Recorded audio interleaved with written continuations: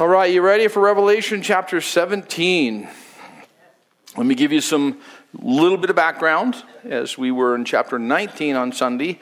Last Wednesday, of course, we finished chapter 16. Chapter 16, the final bowl judgment, or the final bowl of God's judgment, we can see, has been poured out. And now John will be told of what has become of the Antichrist religious system, referred to as the Great Babylon, as you notice back in chapter 16, verse 19. Now the great city was divided into three parts, and the cities of the nations fell. And Great Babylon was remembered before God, to give her the cup of the wine of the fierceness of his wrath. So he was even speaking here in this previous chapter that he's going to unveil some things that this religious system, and we're going to see tonight from chapter 17, this description of the tribulation period and a religious system that's in place.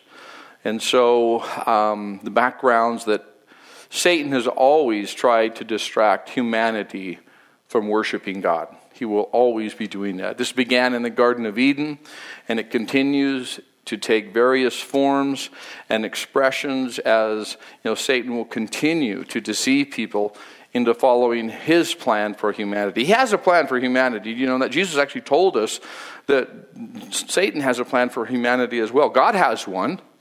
For God so loved the world that whoever believes in him shall not perish but have everlasting life. And the counterfeiter, the one who's always trying to come up with some knockoff, Satan himself, he has a plan too. Jesus said this is his plan: to steal, to kill, and to destroy. That's his plan for humanity. Well, we know clear back in the Garden of Eden, we know what God said, and then Satan then says, has God not said? A distortion, a twisting, a wringing of the word, and then it's bringing about a false summary. Well, God said it's okay, didn't he? Well, actually, no, he didn't. But to manipulate the word and torque it and twist it to meet a different agenda is something he has always done. Well, we're looking at a point that's in the future. It's during the tribulation period. And the church will have already been removed, raptured, taken up, rapidly removed into heaven. And that tribulation period will then begin. Sometime right along the part of our departure, then Satan will come in and have the answers and seemingly the power and the ability and everything necessary to settle a disturbed world. And so that's where we're at. But we're also, as we read this, we're seeing that we're getting stuff from heaven and from what's happening on earth. And so, we're going to see as we track through this letter, and we're rapidly closing it, John will speak what he needs to. He's like, and then I saw, or then I was moved, and then this. So he gives us a change of scenes, so to speak. So we're now, okay, now this is what's happening here. Let's pick up, let's read the first 6 verses of chapter 17 and then go from there. Then one of the 7 angels who had the 7 bowls came and talked with me, saying to me, come, I will show you the judgment of the great harlot who sits on many waters, with whom the kings of the earth committed fornication, and the inhabitants of the earth were made drunk with the wine of her fornication. So he carried me away in the spirit into the wilderness, and I saw a woman sitting on a scarlet beast, which is full of names of blasphemy, having 7 heads and 10 horns. The woman was arrayed in purple and scarlet and adorned with gold and precious stones and pearls, having in her hand a golden cup full of abominations and the filthiness of her fornication. And on her forehead a name was written, Mystery, Babylon the Great, the mother of harlots and the abominations of the earth. I saw the woman drunk with the blood of the saints and with the blood of the martyrs of Jesus, and when I saw her, I marveled with great amazement. So we have here the religious system. What we're going to see tonight is this first chapter we're looking at, chapter 17, talks about what the Bible refers to as this harlot, this Babylon the Great. It's the religion of the tribulation period.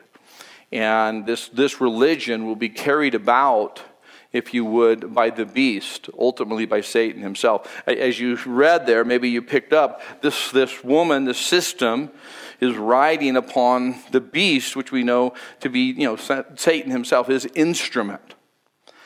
And so it'll appear the beast is under the power of Babylon, correct? Because Babylon is riding on the beast. But in reality, Satan is merely propping up this religious system, this counterfeit church, so to speak, until the right time to crush it. It's a method that we've seen historically. Even going back with communist countries, you can go back even with Hitler. Hitler invited religious leaders and even supported them and actually kind of promoted them until his preferred power had its fingers and had a system to where basically he let them help him gain power with the masses, and then he started killing them, the religious leaders, because he didn't need them anymore. Well, it's kind of a thing we see even in here, because this religious system seems to be, the way to go. Now, the framework, the time frame is what's important for us to see, because we're seeing pieces of this coming together already. That this one world religious system, everybody, getting along, taking a piece of this and a piece of this and a piece of that, and looking at that, that all works together. We'll just all fit together. I had an experience when I came out here a couple years, so it was like 21 years ago, a couple years into the ministry here, desiring to be really, connected with other Christians and other churches and stuff. I started participating in a ministerial association. And at that time, things may have changed. It may not be meeting now, I don't know. But at that time, I was invited to come and told that I was to present to the community. We want to extend a unity with our Muslim brothers. Through Abraham, we are there united. And we're also to extend this unity in others that teach about a different Jesus, that don't even teach the gospel. But we want to present to the community unity. When I said, we're not united, why do we want to imply we're united? Because we're not. And I was confused. And he talked to me after the meeting and said, well, you're young, you're just getting started, and I'm like, it's not going to change. And I wasn't being defiant. The Word of God is clear. We're not to present unity when there's disunity. We're not to say everything's the same. That's what this world system is pressing. There's one group of people that will never fit in this system, ever. You. Christians will never fit. Jesus said, I am the way, the truth, and the life. No man comes to the Father except by me. He didn't say that in bold arrogance, but passionate, compassionate declaration. Because it's the only means by which a man can be saved. And so the system we're seeing, and we're seeing it more and more. You don't get it from the news, but if you start watching reliable sources through various ministries that are a part of these, involved and invested into certain countries, Christians are being killed right now simply because they're Christians.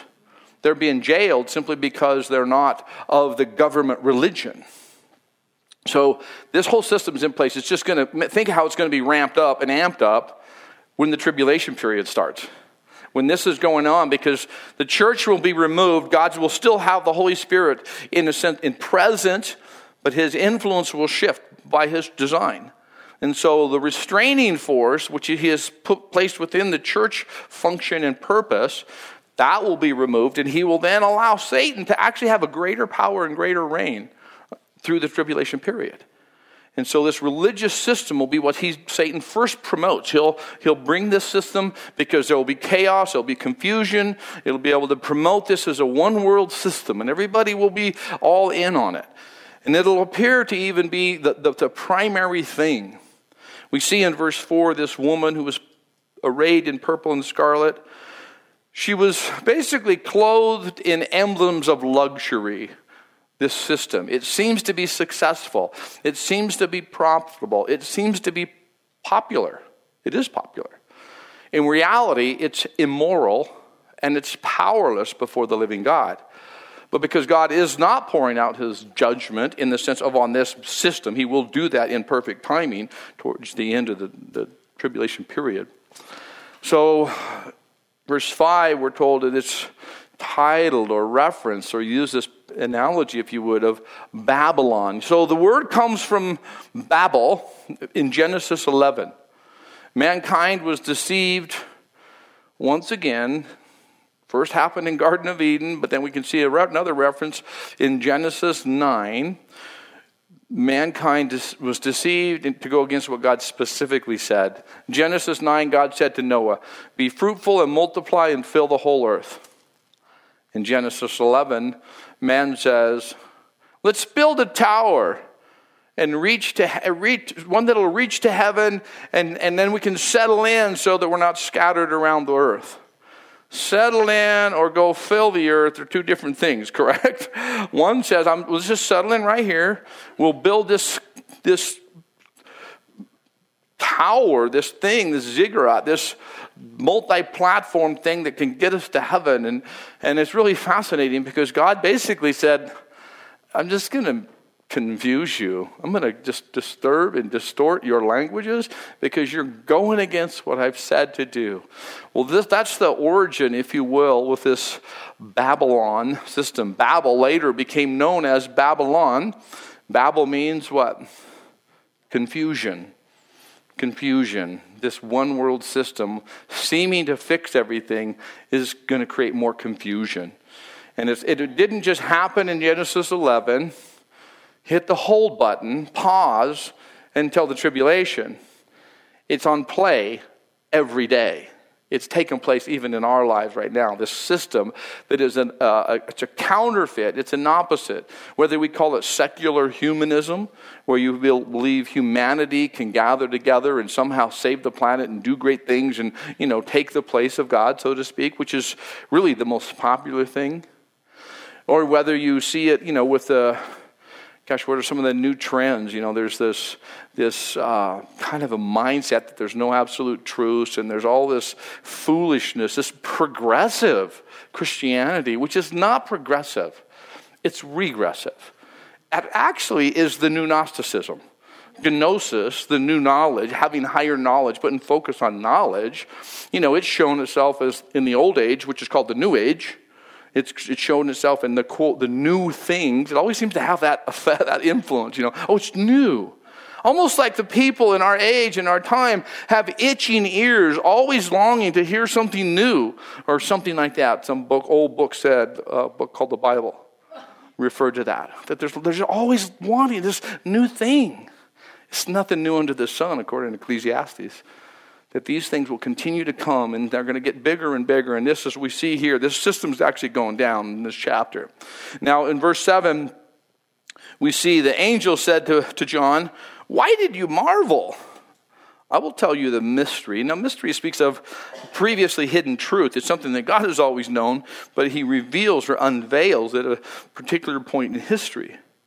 "I'll tell you the mystery of the woman and of the beast that carries her, which has the 7 heads and the 10 horns. The beast that you saw was and is not, and will ascend out of the bottomless pit and go to destruction," or some translations say perdition. "And those who dwell on the earth will marvel, whose names are not written in the book of life from the foundation of the world, when they see the beast that was and is not, and yet is."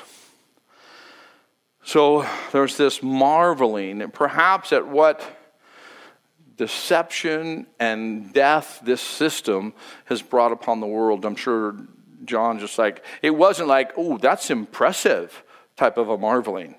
And the angel said, why are you kind of captivated by that or stirred by that? And then he tells us about it a little bit. I believe verse 7 and 8 are probably referring to the beast recovering from a mortal wound, because it says that it speaks of he was and is not, or there at the latter part of verse 8, the beast that was and is not and yet is. This Antichrist, this three-headed leader between, as we see from the during the tribulation period, experiences a mortal wound and seems to recover. Satan is a master of deception, one who counterfeits every important thing God does or says. He counterfeits everything. He counterfeits the Trinity. He counterfeits the birth of Christ. Nimrod, I believe, was married to Semiramis. Semiramis, his wife, was the one who was an idol worshiper. I can't remember her son's name, but her son, she claimed he was born of a virgin, and so that she gave birth to him but didn't have normal intercourse. And then the son was attacked by a beast, was actually, some have said the translation tells us is a wild pig, and was dead for quite a while, and then rose from the grave. So what would that possibly be counterfeiting? Mocking historically hundreds of years before the true virgin birth. And so you see, and like I say, you can look at several different key passages and important elements of Scripture, and Satan's a counterfeiter. He wants to deceive and mislead people. Well, as we look at this and continue on into verse 9, and you may have noted, I'm going to touch on a few things, and one thing I don't want to overlook is that whose names are not written in the book of life. You know, there's a distinct difference between those who are saved and those who are not throughout history. And we see even in this tribulation period, when the church is removed, the mercy of God is still present. He is still calling people to himself. He is still inviting people. And it says here that some are not yet written into the book of life. Because we know during the tribulation period, some will come to Christ. So it's an interesting thing, because I go back and forth trying to interpret and sort this out. Are our names written, as some passages indicate, they're written from the very beginning, which we know that to be true, but are they written and then removed, that your name not be blotted out? Or are they only written in once you come to Christ? You see? Because if you study the particular topic, you'll probably do like most people and scratch your head a little bit. It's okay. When you get there, it'll all get figured out. If you still have that question in heaven, well, you won't, because you'll be there and you will not be concerned about that stuff. But it's good for us to have to work through these things and ponder and wonder and meditate and kind of sort it out back and forth, because God has his ways of doing it, and his word encompasses and involves everything that pertains to life and godliness. So he does reveal, he does teach, he just walks us through. And I figure sometimes I'm a first grader just barely getting a handle on addition and subtraction, and I'm asking questions about trigonometry, and I can't even spell it. It's kind of the spiritual journey to some degree. So, hey, let's continue on in the tribulation. There will be, as I've mentioned, a religious system. Verse 9. Here is the mind which has wisdom. The 7 heads are 7 mountains on which the woman sits. Now, some have taken this to be Rome, because Rome is known for being the city of 7 hills, 7 mountains. Okay. Let's continue with the passage and hopefully catch the context. There are also 7 kings. 5 have fallen. 1 is, and the other has yet to come. And when he comes, he must continue a short time. The beast that was and is not is himself also the 8th, and is of the 7, and is going to perdition. Did I manage to lose everybody? So I think we can break this down a little bit, at least something to consider. Most scholars lean towards this. The 5 nations that have fallen probably refers to the 5 world empires before John's day. We know them to be Egypt, Assyria, Babylonia, Medo-Persia, and Greece. One that would then be the next in line in that order after Greece, which we know to be not Greco-Roman, but the next part to that is the Roman Empire. That's the one. The Roman Empire is the one that imprisoned John on the island of Patmos. So that leaves us with the other that has not yet come. And it refers to a one world empire to come, probably at least to some measure, according to prophecy, a revival of the Roman Empire that now has been parked for a couple thousand years. It says that when he comes, he must continue a short time. So if the seventh is this Roman Empire, we then wonder, the seventh will be quickly taken over by the eighth, and it will become what I think of as the state of the Antichrist. Another thing to consider, the seventh, being the Roman Empire, will seem to die and come back to life. So this revived Roman Empire is there, and then seems to die, but comes back to life quickly. That could be, the seventh could also be, the revived seventh would be the eighth kingdom after he's brought back to life. So some things to think about, let me continue with verse 12, the 10 horns which you saw are 10 kings who have received no kingdom as yet, but they receive authority for 1 hour as kings with the beast. 1 hour just tells us a very brief moment, very short period. I would suggest to you to consider at least that 1 hour might actually be, in this context, 3.5 years. From the time of the abomination that brings desolation, when the Antichrist stands in the newly rebuilt, or the rebuilt Jerusalem temple and proclaims himself to be worshipped, then they only have the 3.5 years after that. This is, in all probability, this may be a revised confederacy of nations, or possibly a confederacy of powerful leaders. Many people have considered the European Union, because that's our contemporary reference. This could be that 10-nation organization or confederacy that'll be a part of this coming tribulation system. Possible. I don't throw away the possibility it's corporately connected and interdependent. I wouldn't have said that 3 years ago. I wouldn't have said that till about midway through 2020, and I'm real firm, and I'm very interested in studying it currently, because there's been a shift on this planet as far as power and control. Money's always controlled governments, but things have shifted now to where corporations are more powerful than most governments. Well, actually, I could present to you why.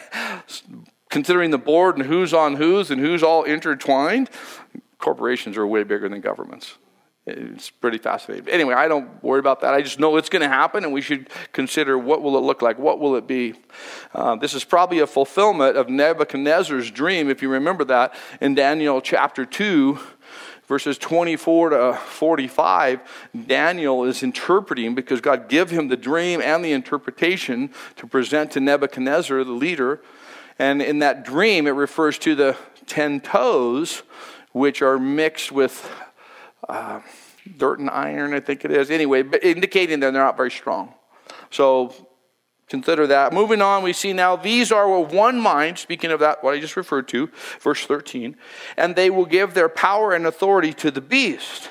So they'll be under him. They'll be with him. These will make war with the Lamb, and the Lamb will overcome them, for he is Lord of lords and King of kings, and those who are with him are called chosen and faithful. We'll be with him at that time. In this battle that's going to ensue, this battle of Armageddon, we don't fight. We rejoice. God does not need us to come alongside him. He can literally just speak them into existence and speak them out of existence. And so these nations that we know, and from other passages in Ezekiel and other places, these nations, this confederacy, at one point, there's another one out of Ezekiel 36 that speaks of this group from Russia and from the north that will come and invade Israel and just be decimated. And even Israel's enemies will declare, God delivered Israel. It won't be Israel's, technical power and their military prowess. It'll be God alone that delivered them. We see that consistently, even when God is doing a work. It's pretty obvious it's him. I love this, because those are called, he's King of kings and Lord of lords. In the tribulation period, he is still on the throne. He is still in control. Even though logically people would scratch their heads, we won't be there, we'll have a different view. But verse 16, 15. Then he said to me, the waters which you saw where the harlot sits are peoples, multitudes, nations, and tongues. This speaks of a one world religion, all of them united. That's what, when you see it speaking that way of people's tongues, nations, conveying outside Israel. These are all these Gentiles that have come together.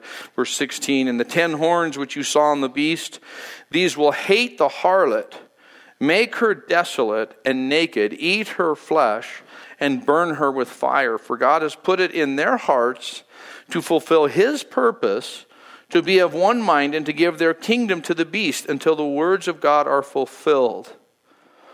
So this political, economic Babylon will turn on what we've read about as the religious Babylon. If you can see it, because we're actually going to carry into chapter 18 tonight, which will be this political, economic Babylon. And so probably at the time of, I mentioned when the Antichrist comes in to the Holy of Holies, the newly rebuilt temple, and declares himself to be worshipped, declares himself to be God. It's probably at that time that this whole religious system will start coming apart. Satan's allowed, even promoted this false religion. He's carried it. That's what the beast conveys. But when he's done with it, and he then is not, the system's no longer to be worshipped. The purpose of him carrying it in such a fashion is that so he can cast it off and then be the one to receive the worship from humanity. He'll then cast off the harlot and show himself as the one that people are to worship. Notice that it says in verse 17, for God has put it. And you may even interpret or in your mind translate that to mean, but God. See, he has this plan, but God accomplished his purposes even in those who defy him. Prophetically, he will accomplish all he intended to do. We won't go, oh, you know what? I didn't think the Antichrist would be that way. I had no idea the timing. I thought it would be better. He everything. It doesn't mean that he creates evil and then uses evil to accomplish good. But rather, evil is that which is even, you could say, good that turns on God. But he can use those things to accomplish a good purpose. Perhaps what was meant for evil, God has turned and used for good. And so, Babylon, you see in verse 18, the woman whom you saw is that great city which reigns over the kings of the earth. We're going to carry into that now. I do need to mention, it's referred to as harlot. The religious system refers to it as harlot more because throughout Scripture, God refers to as, his nation Israel, most specifically in the Old Testament. They're married to him. They have joined to him. They have, benefited from the relationship. But yet then they would go whoring around with the pleasures of this world. They would join in with other nations. They would seek out things that are counter to God's instruction. And so he uses that term as a harlot. You're like someone who commits, and then at first opportunity, you just go seeking whatever you want, and then you come back like there's no big deal and you didn't do it. And so it's really not, nobody would consider that to be a complimentary term. It's a corrective term, and it's very direct in regards to how God is calling them out. Verse 18, as we've seen there, is this Babylon. It's called a great city, which reigns over the kings of the earth. I think we're going to look at the two now as this religious and the socio or political economic. It's probably an actual city, honestly. I can't help but deviate because it says it's a city, so I don't get to symbolize it. I don't get to, well, maybe it means this or a gathering. And there's places the word is used that way in the Bible, but it leads you. It's like, if it says it's like a city, you have liberty to kind of figure out what that means. If it just says it's a great city, we have to keep it really simple in a sense, like it's probably a city. Well, if it's an actual city, I believe it's going to be modern-day Babylon in Iraq. Consider this. Even after Saddam Hussein's death in 2006, the future Babylon project was underway. The United States State Department provided $700,000 under President Obama in order to fund this project. There's a touch of twisted mentality there when we consider what we say publicly as a nation, but what we do financially for Israel. And during that era of the United States leadership, there was no support of the Israel project. But covertly, money is directed to this Babylon project. I find it fascinating when you start uncovering these things like, wow, that's interesting, that we would support that and actually fund to a portion. Babylon may be a different city, or it could be this historical city. Either way, it will probably be the global capital in regards to religion, politics, and commerce. Wherever it happens to be. Spiritual Babylon, as I'm referring to it out of this chapter, is called Mystery Babylon. This system will be destroyed by the Antichrist as he forces people to worship him.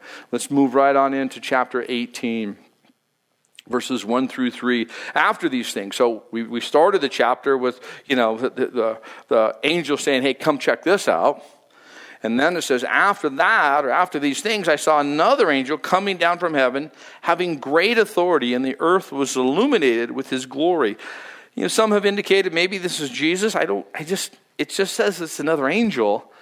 A pretty upper echelon angel, you know what I'm saying? This is not just, your average guy, if there is an average angel, so to speak. We know there's Gabriel and Michael, are referred to as archangels. We know it in Ephesians 6 that we're told that we don't wrestle against flesh and blood. What do we wrestle against? Well, there's almost a hierarchy, a structure, an order. We don't wrestle against flesh and blood, but against principalities, and against powers, and against rulers of the darkness of this age, against spiritual hosts of wickedness in the heavenly places. So there is order even in all of this, even though it doesn't seem that way. And so knowing that, this particular angel is given specific distinction, great authority, and the earth was illuminated with his glory, it sparks some curiosity. And he cried mightily with a loud voice, saying, Babylon the great is fallen, and has become a dwelling place of demons, a prison for every foul spirit, and a bird for every unclean and a cage for every unclean and hated bird. For all the nations have drunk of the wine of the wrath of her fornication. The kings of the earth have committed fornication with her, and the merchants of the earth have become rich through the abundance of her luxury. So the abundance of her luxury is interesting. In spite of the terrible conditions during the tribulation period, literally millions upon millions of people have died. Atmospheric problems, localized problems, global problems.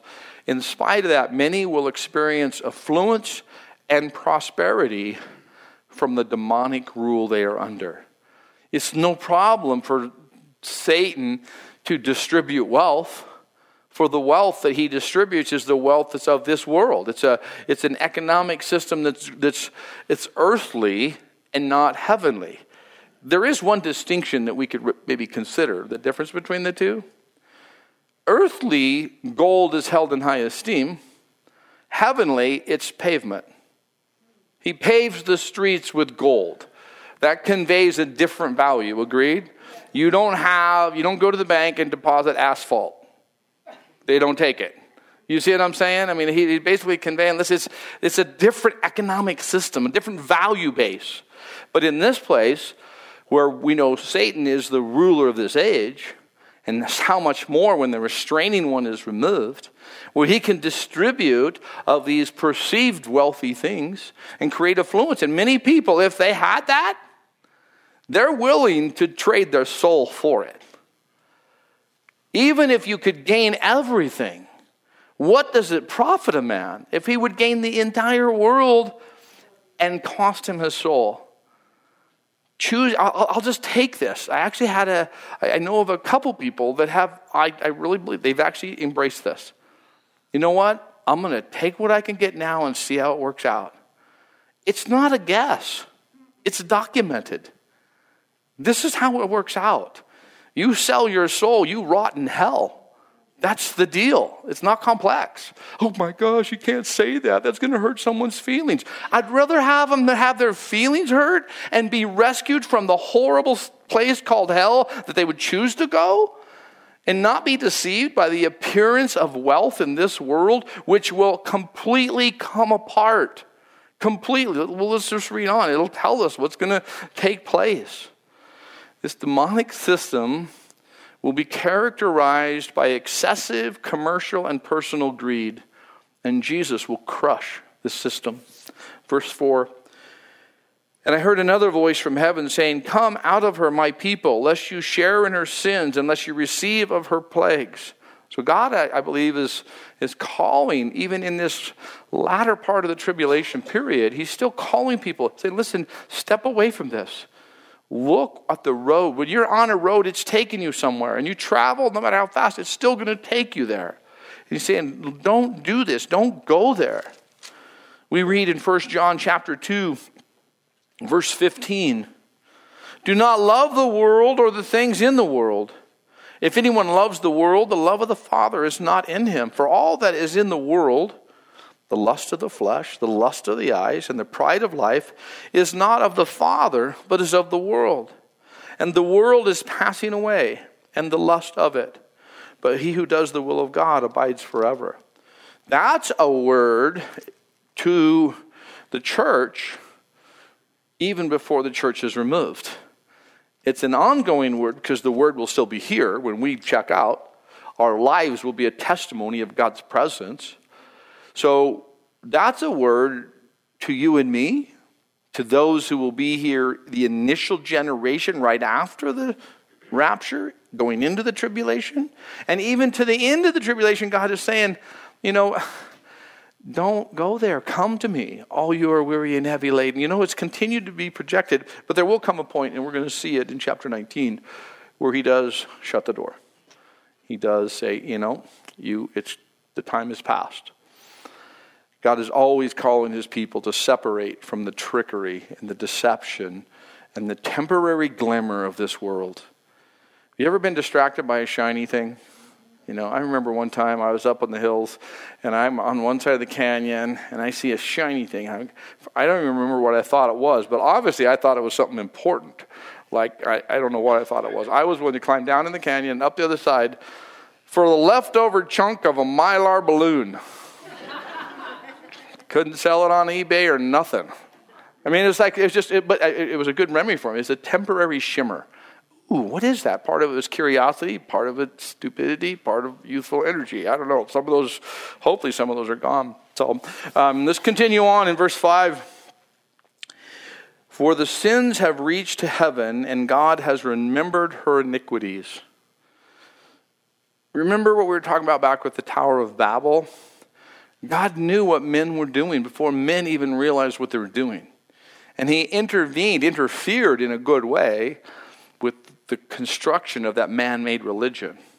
And God knows the actions and the heart of men. There are consequences to our actions.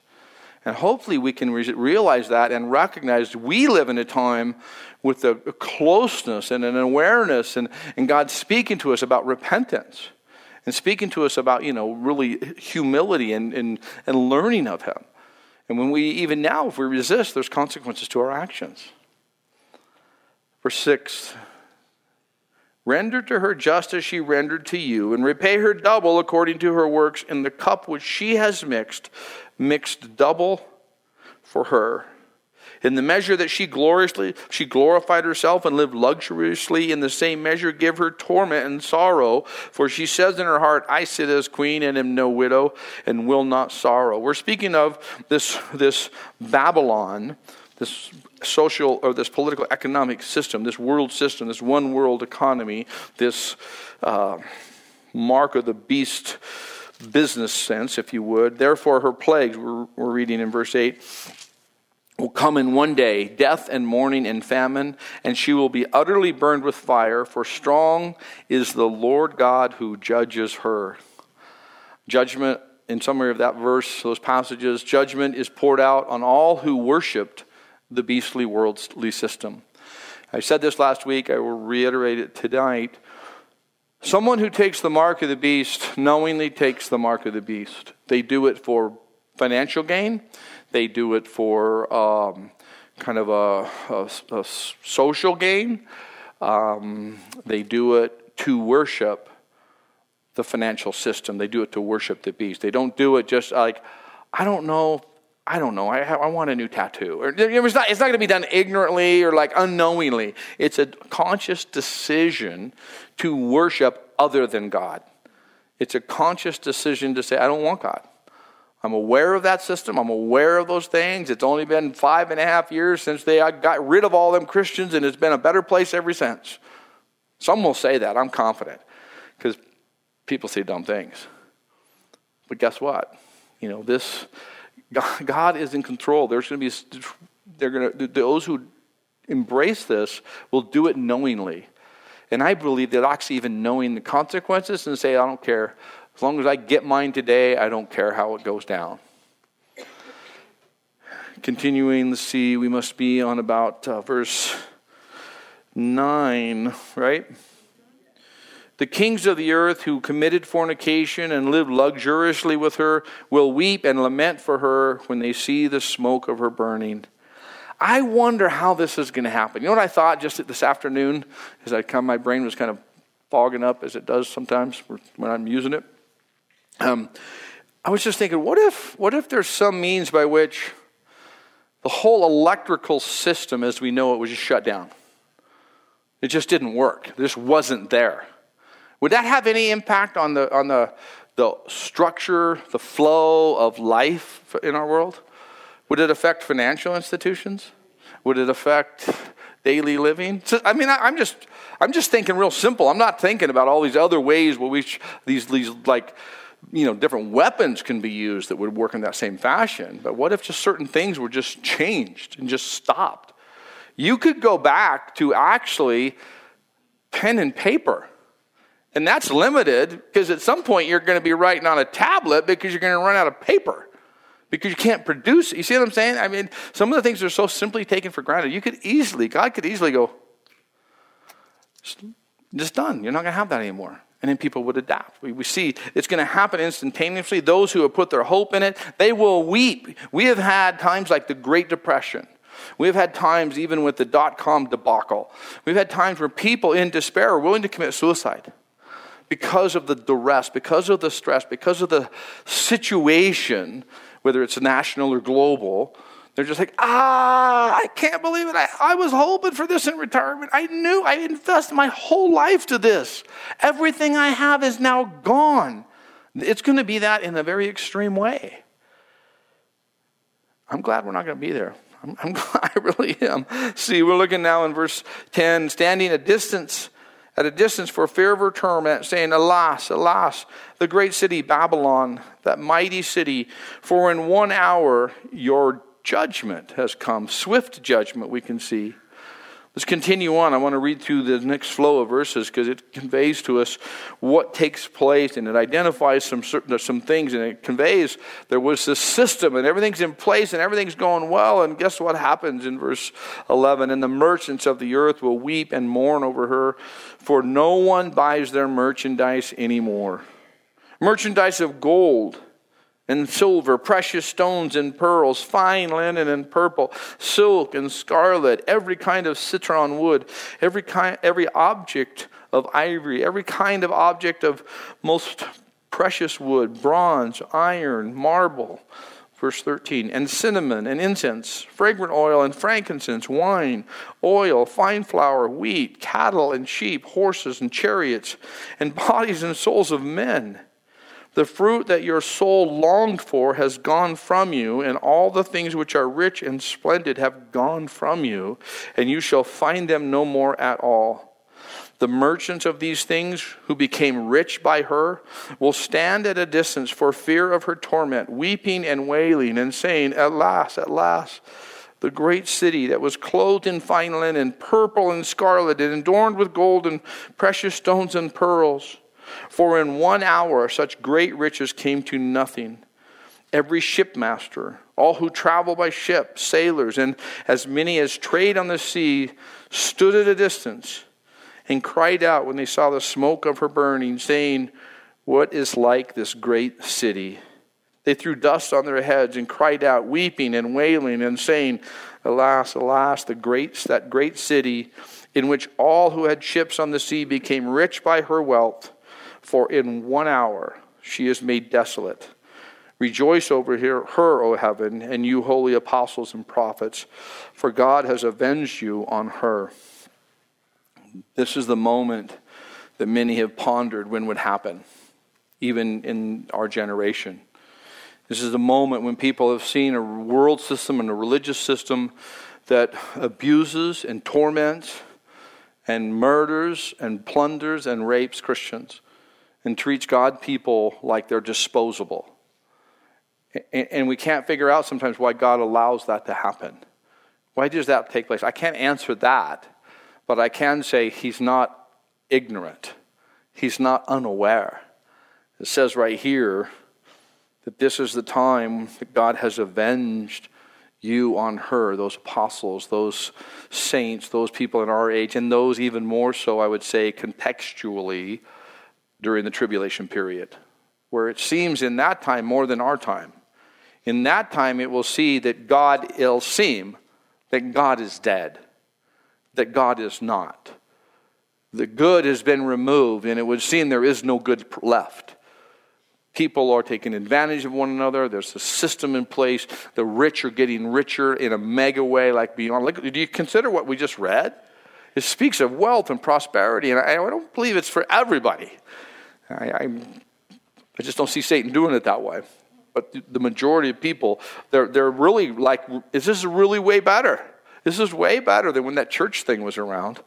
Man, they clearly were the problem. Look at what we've got. And in an hour, just in a moment, everything will come to a halt. You will no longer have access to anything. It'll shut down in a moment of terror. That's the tribulation period. That's when God says, it's done. It is over. Look in verse 21. This is an analogy, a picture we're given, a graphic example showing that this satanic system will sink and never rise again.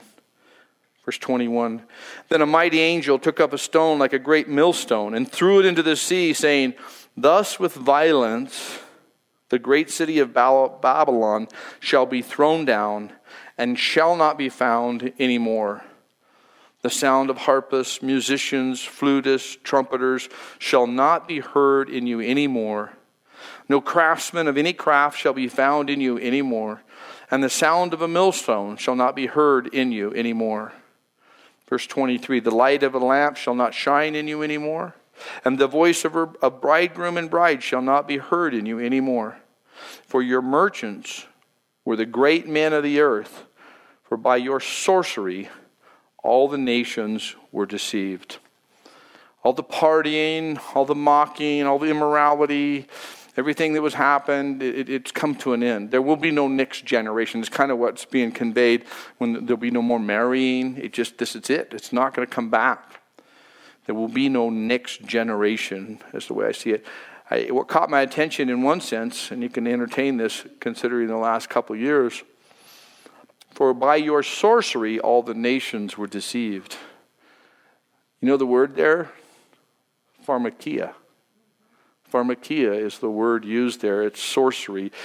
By your pharmacy, by your medications, all the world, it says, all the nations were deceived. And it doesn't mean just that medical side, but you've got to be curious about some of the things that have taken place and the policies and administrative things that were put in place in the last couple of years at the expense of bedside needs.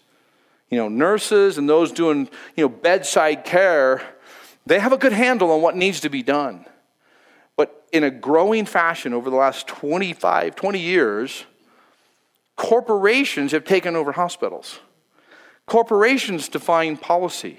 Administrators who are more policy-oriented, bean counter-based, money-driven to some degree, these corporations are determining what happens at bedside. You just work that out and see how you settle with that. And I'm not opposed to the medical system. I'm just looking at this. There's an infiltration. There's an infiltration currently in the church that's representative of this end time, this last time, this tribulation time church. Because there's things in the church that are happening that are just as horrible as some of the things that we've seen to happen medically. Because there's an infiltration. And not every person who calls himself a Christian is born again.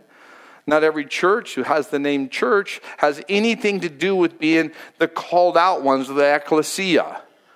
And so we live in these days.